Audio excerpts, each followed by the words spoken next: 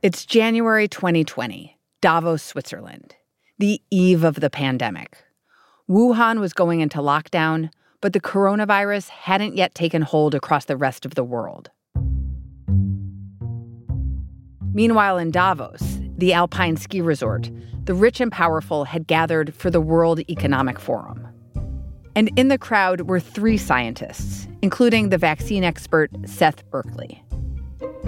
They're in a hotel lobby. They're having nachos and some drinks. That's our colleague, Gabriele Steinhauser. And they're thinking back at previous pandemics, right? So they're thinking back at the 2009 swine flu pandemic, where rich countries bought all the vaccines and left no vaccines for poor countries.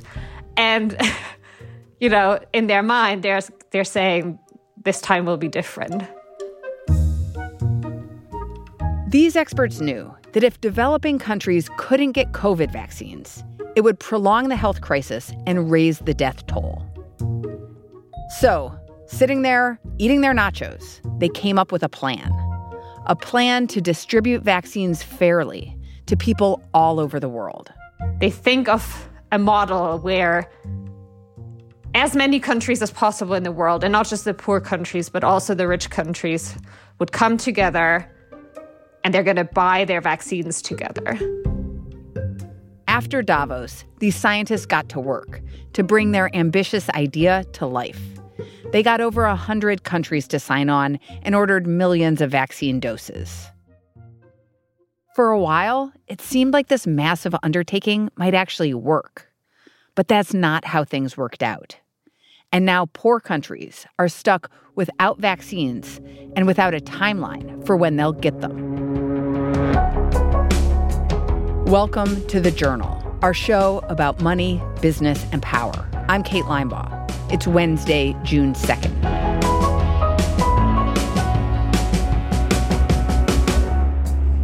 Coming up on the show, how a grand plan to vaccinate the world against COVID came undone.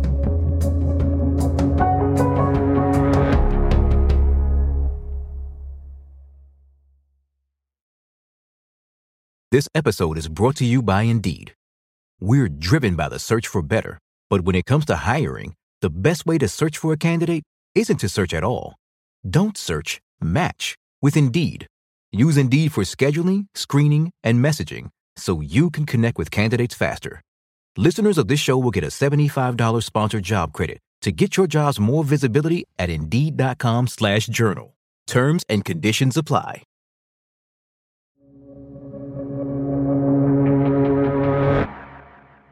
This idealistic plan to coordinate the global vaccine rollout came to life as an initiative called Covax. So Covax is a platform that invests in vaccine candidates, so in the actual companies at times, but also by, making deals with these drug makers. Who pays for it? The idea is that it's funded, A, through governments buying vaccines through Covax, right? And then also donations. So they thought, okay, let's pool our money. If we all get together, we can make these really big orders. We're going to have a sort of powerful hand in negotiations with these vaccine makers. That's going to get us good prices and good deals. Covax set an initial goal of raising $2 billion, mostly from wealthy countries, to order vaccine doses in bulk.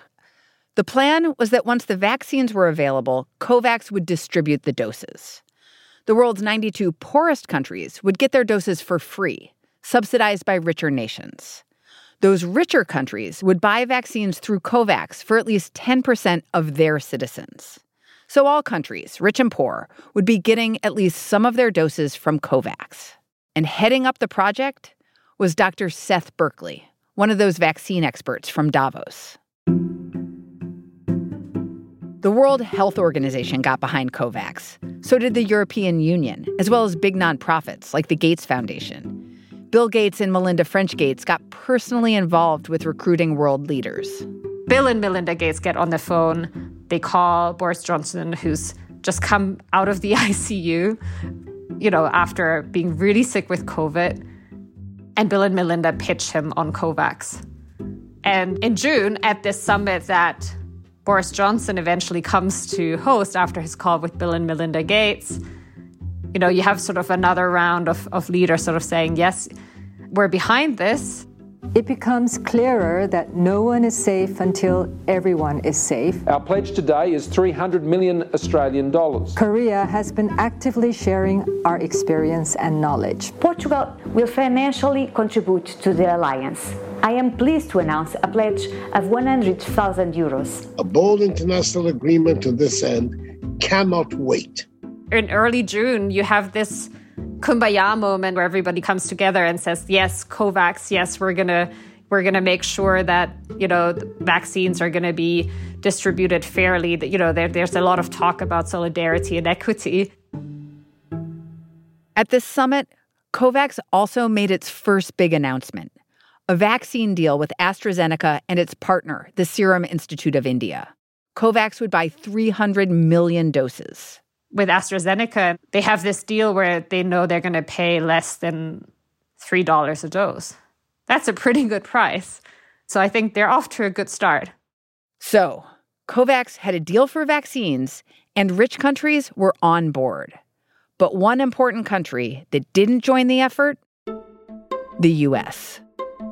Instead of joining Covax, the Trump administration started placing its own separate orders for hundreds of millions of doses. The U.S. is out there spending billions and billions and buying up vaccines. That starts the rat race. That triggered a domino effect.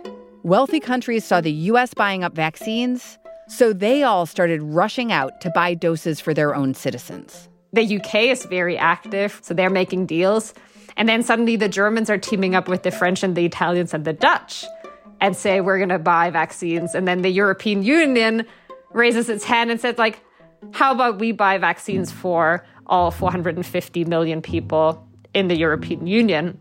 So then the European Union, which really was the most sort of vocal and public backer of Covax, goes out and makes its own deals with AstraZeneca, with Pfizer, with CureVac, with Sanofi, with all these guys. So that's all really, really bad for Covax, which wants to buy 2 billion doses of vaccines for 1 billion people, but it doesn't have the same checkbook. Covax couldn't cut checks because it didn't have the cash. In the rush to buy vaccine doses for themselves, many countries didn't actually hand over the money they'd promised to Covax. So where does that leave Covax in the race to secure vaccine doses? At the back of the queue. Yeah, at the back of the queue. And it's not like there were a lot of other manufacturers who were there sort of jumping up and down saying hi, we want to make COVID vaccines for Covax, which is going to pay less than everybody else. Please choose us, right? That's not what was happening. Still, Dr. Berkeley and his team at Covax pressed ahead. In February, the WHO approved the AstraZeneca vaccine, so Covax, which had ordered millions of doses, could start getting those out to the world. So on the 15th of February, the World Health Organization gives emergency use authorization. And that's the starting gun for Covax. At that point, the purchase orders that they have made with AstraZeneca kick in, vaccines get loaded onto planes, and Covax makes its first shipment to a developing country, and that's Ghana. After that, vaccine shipments arrived in countries around the world, like the Ivory Coast, the Philippines, and Fiji. At the top of the list to get vaccinated were doctors and nurses. Every day there's a new plane arriving in different countries. And that's a really big milestone, right? There's a legitimate expectation that sometime in late March, April, maybe early May at the latest, at least healthcare workers in developing countries will be vaccinated. That makes a difference for, countries that have very few doctors and nurses and, functioning hospitals to begin with. And it's actually lightning speed to what often happens with other vaccines, right? I mean, it can sometimes take 5 to 10 years for vaccines that are authorized in rich countries to reach the developing world. For a brief moment, the world got a glimpse of Dr. Berkeley's vision. of equitable access to the COVID vaccine. But it was short-lived, because by March, just weeks after the first AstraZeneca shipments had gone out, India became the center of a devastating COVID outbreak. And that changed everything. That's after the break.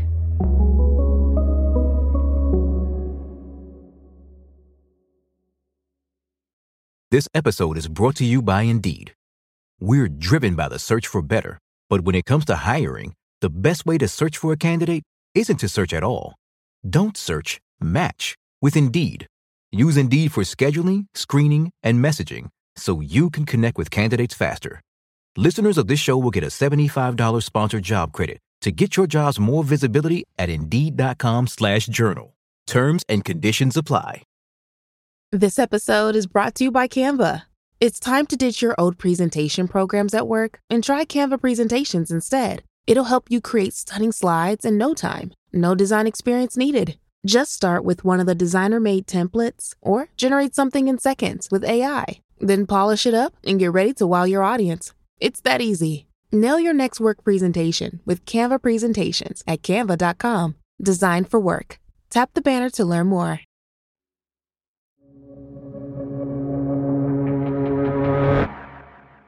Starting at the end of February, Covax began shipping out millions of vaccines and getting doses into people's arms.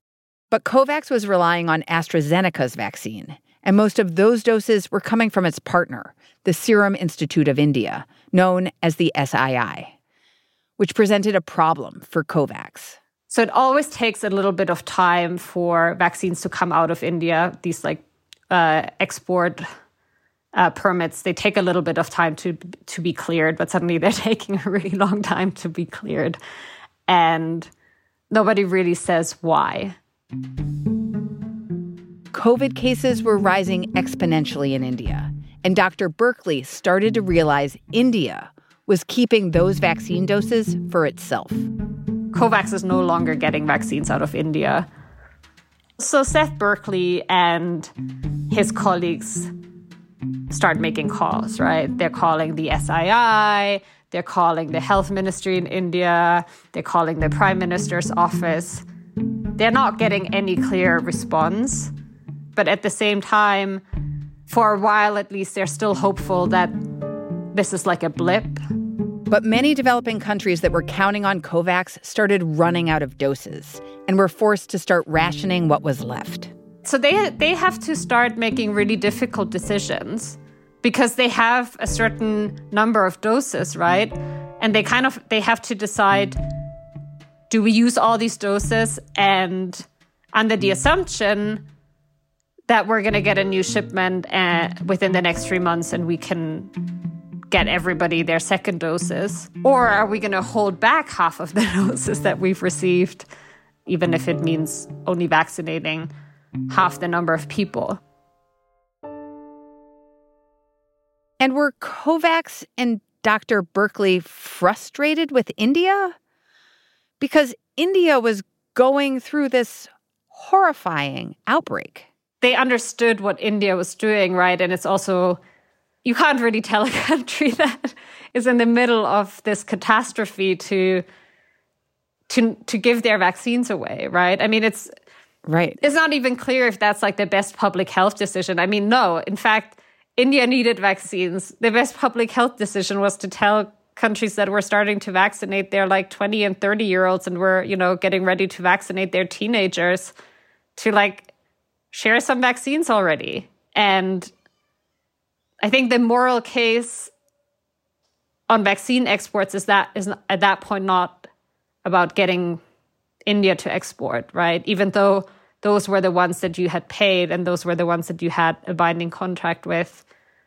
At that point, it's really the rich countries that need to start sharing. But the rich countries didn't step in.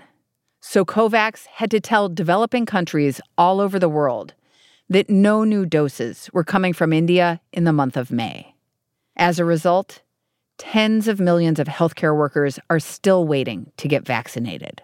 What does the failure of Covax say about how the world operates in a global health crisis. There isn't this kind of sense of globalism that Dr. Berkeley was dreaming of. I think there's a sense of globalism, but maybe not globalism in action. So there's a lot of rhetoric, but the deeds say something else. The deeds say that in a crisis situation, everybody's just going to look after themselves. You don't win elections by helping other countries. You win elections by saving your own country. And, by telling people you can take off your mask and you can hug your grandparents and you can go back to school. Right. But Dr. Berkeley had the foresight to see what would happen, tried to create a system to prevent it, and failed. Yeah. They are trying to learn from the lessons of the past to apply them to this pandemic, and it still didn't work. So what is the lesson to be learned from what happened with Covax? When you talk to a lot of people in the field who are very aware of the consequences of this, they're really, really reluctant to say, Covax has failed. Because what if there hadn't been any Covax to begin with, right?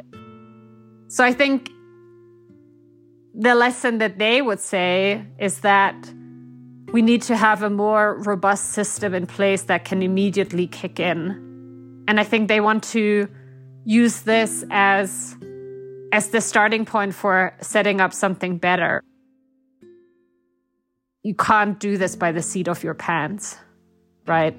And you can't be having to go out there begging when in a crisis situation, everybody's just going to look after themselves.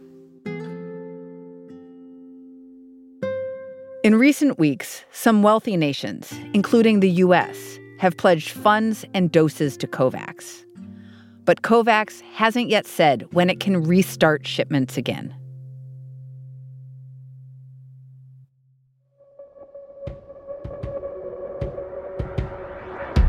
That's all for today, Tuesday, June 2nd. The Journal is a co-production of Gimlet and The Wall Street Journal. Special thanks to Betsy McKay and Drew Hinshaw for their reporting on this story. Thanks for listening. See you tomorrow.